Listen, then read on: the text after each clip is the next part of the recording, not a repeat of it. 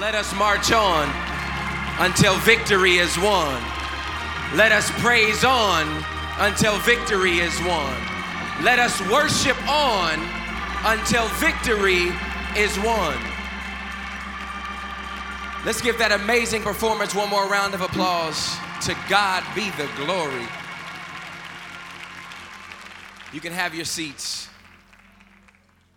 History is being read, but it's also being written. And the good thing about history is that it happens one day at a time. We come from a lineage of men and women of history who were willing to do something today that their future self would thank them for. We come from a lineage of powerful men and women who were willing to do something for themselves that their children didn't have to go through. We come from a lineage of men and women who were willing to be sacrificial in their present so that we can live peacefully in our future. And everybody repeat after me. When you're going through hell, don't stop to take pictures. When you're going through hell, don't stop to take pictures, because pictures are designed for memorabilia. They're designed for you to remember them. So the enemy wants to remind you of who you used to be, to take the attention off what God has for you. When you're going through hell, just keep going. Yeah, Martin Luther King kept going. Senator John Lewis kept going. Harriet Tubman kept going. Rosa Parks kept going. One thing about going through hell is that you gotta come out on fire. And anytime you come out on fire, everybody can identify someone who is on fire for Christ. You don't have to say anything. It is all the way within you. How many courageous people do I have in here today? Winston Churchill said, courage is going from failure to failure without losing enthusiasm. Yes, so many times we allow the negativity that happened to our life to be the determining factor of what happens next. Being courageous is having the ability to go from failure to failure without losing enthusiasm, because I believe one of the most important things that you can possibly do on this earth is to make it to your future. That is one of the most important things you can do. It is historically documented that men and women of color were willing to die for their freedom. They were willing to go through hell and high water for their freedom. They said, you can measure my height, you can measure my wingspan, you can measure the size of my shoe, but you cannot measure the heart and the fight in a man, in an African-American strong man who says, come what may, I'll be right back here tomorrow, same time, fighting for everything that I know God has already given me freedom to inherit. You cannot measure the heart of a man, because reputation is not to be confused with integrity. Reputation is what people say you are, but integrity is who you really are. And I believe very strongly that your character is the sum total of your conscious decisions. The decision you make when you're aware that you are making them, that is who you are. That is your character. What do you want? What is in the way of getting what you want, and what will you do to get it? If you answer those questions, you have defined your character. What did Dr. Martin Luther King Jr. want? He wanted freedom and equality. What was in the way of getting what he wanted? Racism and injustice. And what was he willing to do to get it? He was willing to do anything for it. He said, I'll march for it. I'll fast for it. I'll preach for it. You can throw whatever you want. I'll even die for it. We're able to sit here today because a man laid his life down for us to sit here and worship God together. And as sad as it is that we lost him in the physical realm, then Scripture takes over in Luke chapter 9, verse 24. It reads, for whoever wants to save their life will lose it.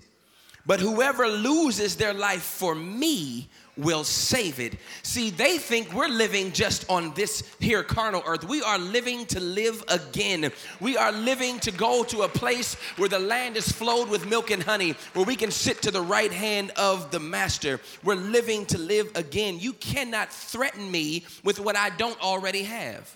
You can't threaten to take something from me that I don't have. So what you cannot take is the power of my mind. Knowledge is power when applied. You can take my money, you can take my freedom, but you cannot take the fact that my God is forever on the throne. And to be absent in the body is to be present with the Lord.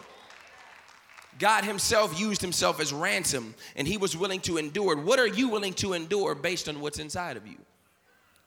Women are willing to endure 9 months of pregnancy, 9 months of pain, of labor, based on what is inside of them. And I would venture to say the pain all of a sudden disappears once your prize gets into your hand, which lets me know very strongly that durability is greater than ability. See, you might be stronger than me, faster than me, quicker than me, more money than me, more situational than me, but what you cannot do is outlast me. You cannot outwork me. I will be here every day until the job is done. Sometimes I wonder what I would have been had I been alive back then.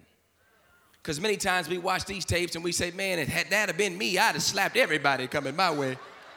Come my way talking crazy, see if I don't throw a left hook that you'll never forget. But that's what we say now. And so I wonder, I don't think I would actively pursue the same career path that I'm choosing now. Because I would imagine there were a lot of people who were motivated to make change, but lacked the inspiration to complete the task. That's why the Bible says many are called, but few are chosen. See, motivation has the potential to have an expiration date. And if you don't believe me, just ask your New Year's resolutions. See, motivation is the reason you do something, but inspiration is the psychological process in which you do it. And I believe very strongly that the greatest nation is imagination.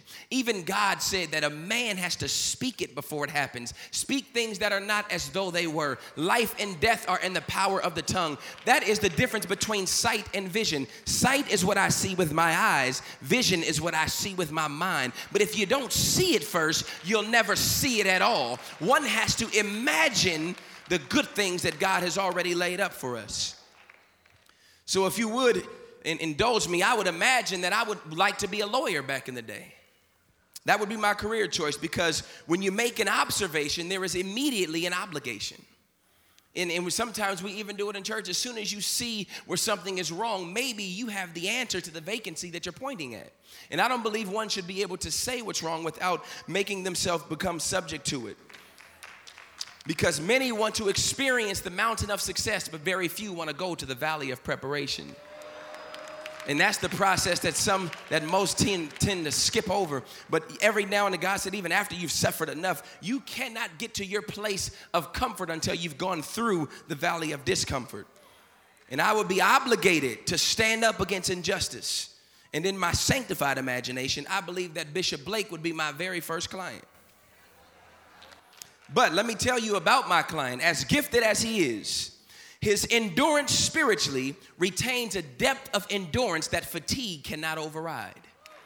Because of his endurance spiritually, because of his fasting, because of his praying, he is laboring in the word for us to be able to feast off of Sunday in and Sunday out. But I took the liberty of preparing an opening and closing argument just in case I had to come to court on short notice and fight for my client. When the enemy comes in like a flood, which means he is, the Spirit of the Lord will lift up a standard against him. No matter what you're going on in your life, a flood is going to come. But every supply has a demand. Your Honor and ladies and gentlemen of the jury, oh yeah, we in court. It just happened that fast. Ladies and gentlemen of the jury, my name is Romel Witherspoon, and it is my pleasure and honor to represent Bishop Charles E. Blake in the case of the standard I'm lifting up versus the flood that's coming in. And the prosecution would have you believe that Bishop Blake is guilty of a reprehensible crime of possessing a concealed weapon. But today, the defense shall prove otherwise. I admit, ladies and gentlemen of the jury, to you that I stand in a competitive stance that my client indeed had a multiplicity of weapons. However, they were not concealed. He has had permission by way of the Master and Savior, Jesus Christ. God told my client to go and make disciples. The prosecution thinks the weapons are concealed because he does not fully understand the laws of God. But I'll have you know that Paul asked my client in Ephesians to take up the shield of faith, which you can extinguish all the flaming arrows from the evil one. Ladies and gentlemen of the jury, the prosecutor possessed weapons in plain sight. That indicates that the enemy equipped with ammunition. And since my client had that understanding, he equipped himself as well with spiritual ammunition. My client operated fully off of the principles of Ephesians 6 and 17, and it reads, and take the helmet of salvation and the sword of the Spirit, which is the word of God. Once the Bible is open, it is no longer concealed. Everything you need to fight with is within the weapon of the Bible. And to make my point proven with Exhibit A, B, C, and D. Exhibit A, my client's weapon of choice, which was not concealed, was the sermon title, Expect Your Miracle. My client's weapon of choice, which was not concealed, was the sermon title, Let It Go. My client's weapon of choice, which was not concealed, was a sermon title, Sowing Among Thorns. My client's weapon of choice, which was not concealed, was a sermon title, Use Your Badge. My client said that our badges are the indication, we know the extent of our credentials. And since he understood that faith comes by hearing and hearing by the word of God, I believe that my client is acquitted on all charges based on the book that is written. And we believe that the Bible is the holy and inspired, infallible written word of God. I rest my case, insert clap there.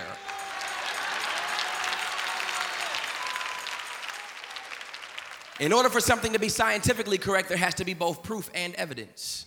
In order for someone to be deemed guilty or innocent, there has to be both proof and evidence. And God is saying that faith says with no proof and with no evidence, God, I trust you. With pain and no sign of cure, God, I trust you. With adversity and no sign of success, God, I trust you. As Bishop Frank Anthony White would say, rain only matters to those who have seed in the ground. Prayer only matters to those whose backs are against the wall. If you want to know just what you're made of, just get pushed back against the wall where you don't have no place else to go but right back at your opponent. Yeah. That will then determine the type of man you are. But Senator John Lewis said we have to push and pull together. We have to push and pull together. We have to pace our patience. We have to pace our patience and push and pull together. And I'm going to prove the power of a push.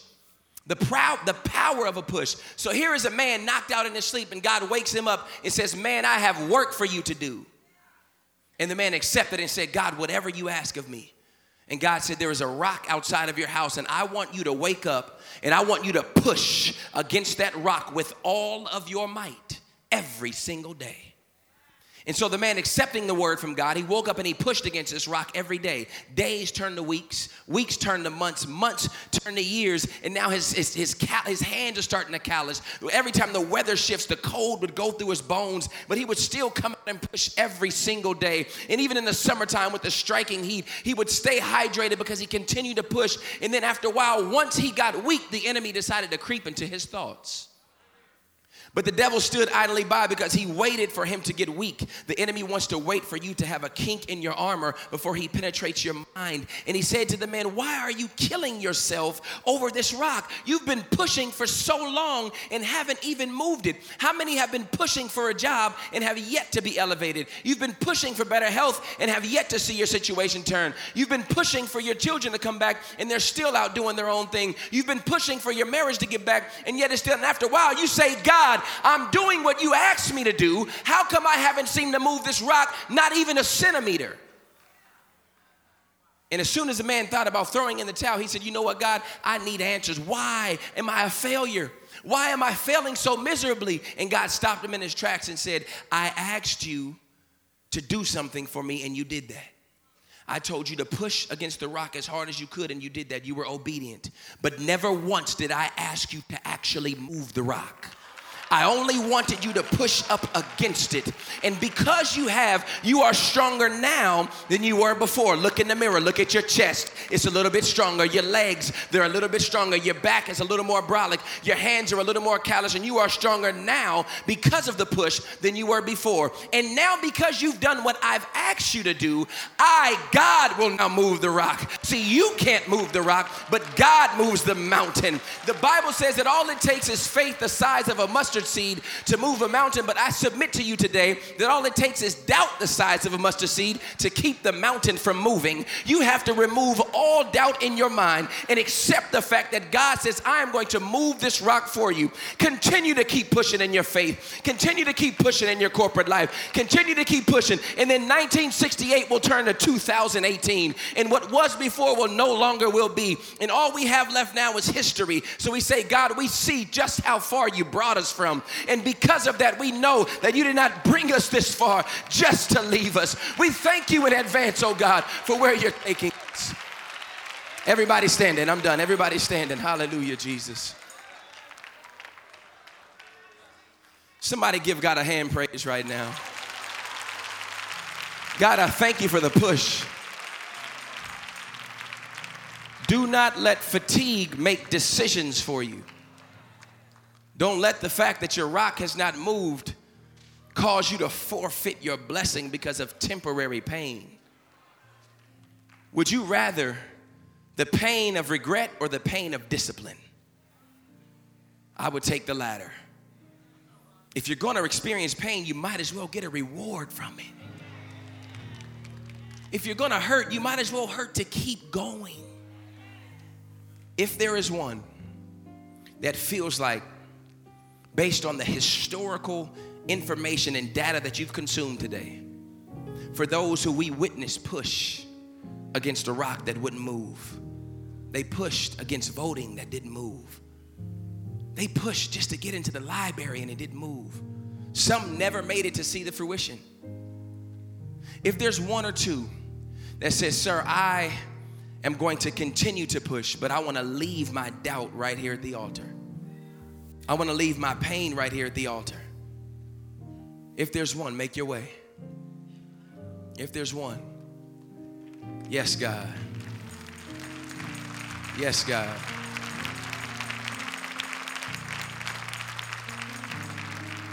The altar is symbolic. It's not about staying in your seat, because there are some who are thinking, man, I really want to go. But I'm telling you now, the voice that's keeping you from coming is the enemy. He wants to take it away from you. When you put God on display for his name's sake,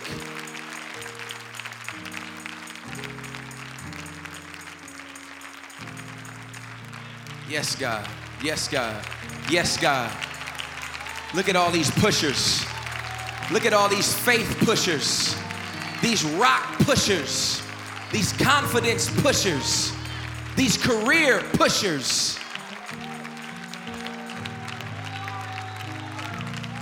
Somebody can feel it right now. You're saying, God, I want another boost in my career. My God is in this place.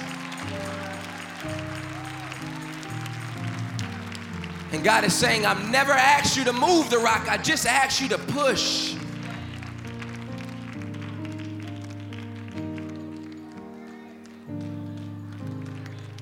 Where you are now in life does not determine who you are in life.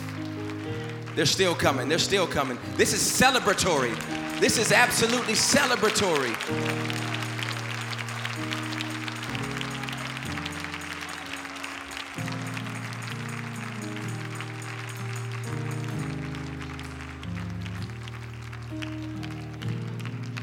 There are some people at the altar now. Oh, they're still coming. My God. My God. We can do better than that, men and women of God. Let's send up a praise even stronger. Heaven is rejoicing right now.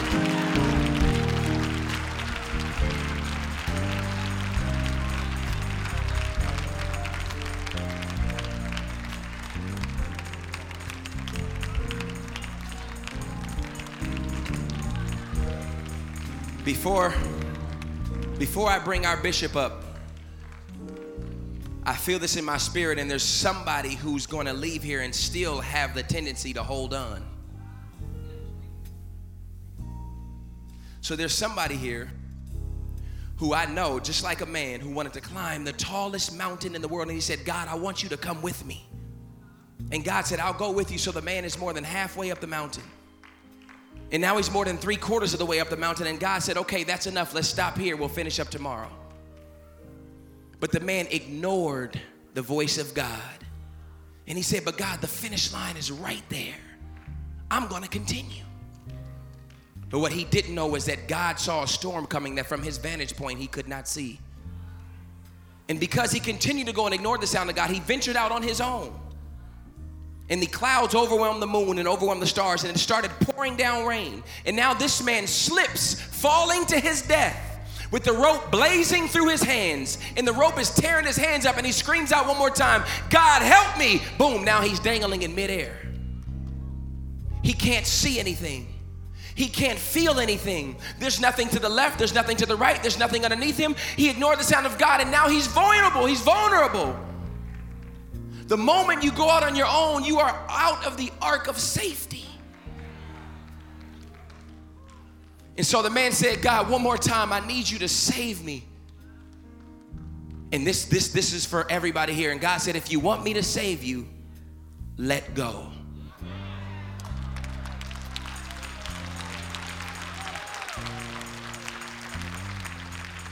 He said, if you want me to save your life, let go of the rope. But understand, the man can't see with his own eyes. So he has a hard time having faith in what he doesn't see. Here's where you have to learn from the man not to make his mistake. They found him 2 days later, frozen to death on the rope, 6 inches from the ground. You are 6 inches away from a blessing if you just let go. Let go of the doubt. Let go of the pain. Let go and forgive him. Let go and forgive her. The moment you decide to let go fully, God will then catch you and you can land on solid ground and walk to your destination. God is going to allow people to walk into the next dimension simply because you said this is an act of faith. And God, I'm going to leave my problems at the altar. The altar is the nastiest planet because you have to leave all your burdens there for them never to return again. I'm going to say a quick prayer and then our bishop is going to come up and close. Every eye closed, every head bowed. Father God, in the name of Jesus, your presence is absolutely saturated at West Angeles Church this morning. God, I thank you now for throwing our sins as far from the east as it is from the west. I thank you for intercepting foul thoughts. I thank you for intercepting doubt. I thank you for intercepting anything that is an adversary that takes us away from your design plan. God, we are letting go of the rope of doubt. We are letting go of the rope of discomfort. We are letting go of the rope of lack of confidence, God, because you are the creator of the universe. And God, we are thanking you in advance, Jesus, for continuing to give us the confidence and the endurance to push without failing. In Jesus' name I pray. Amen. Please stay where you're at. Thank you, Jesus. Somebody give God a rousing hand praise right now.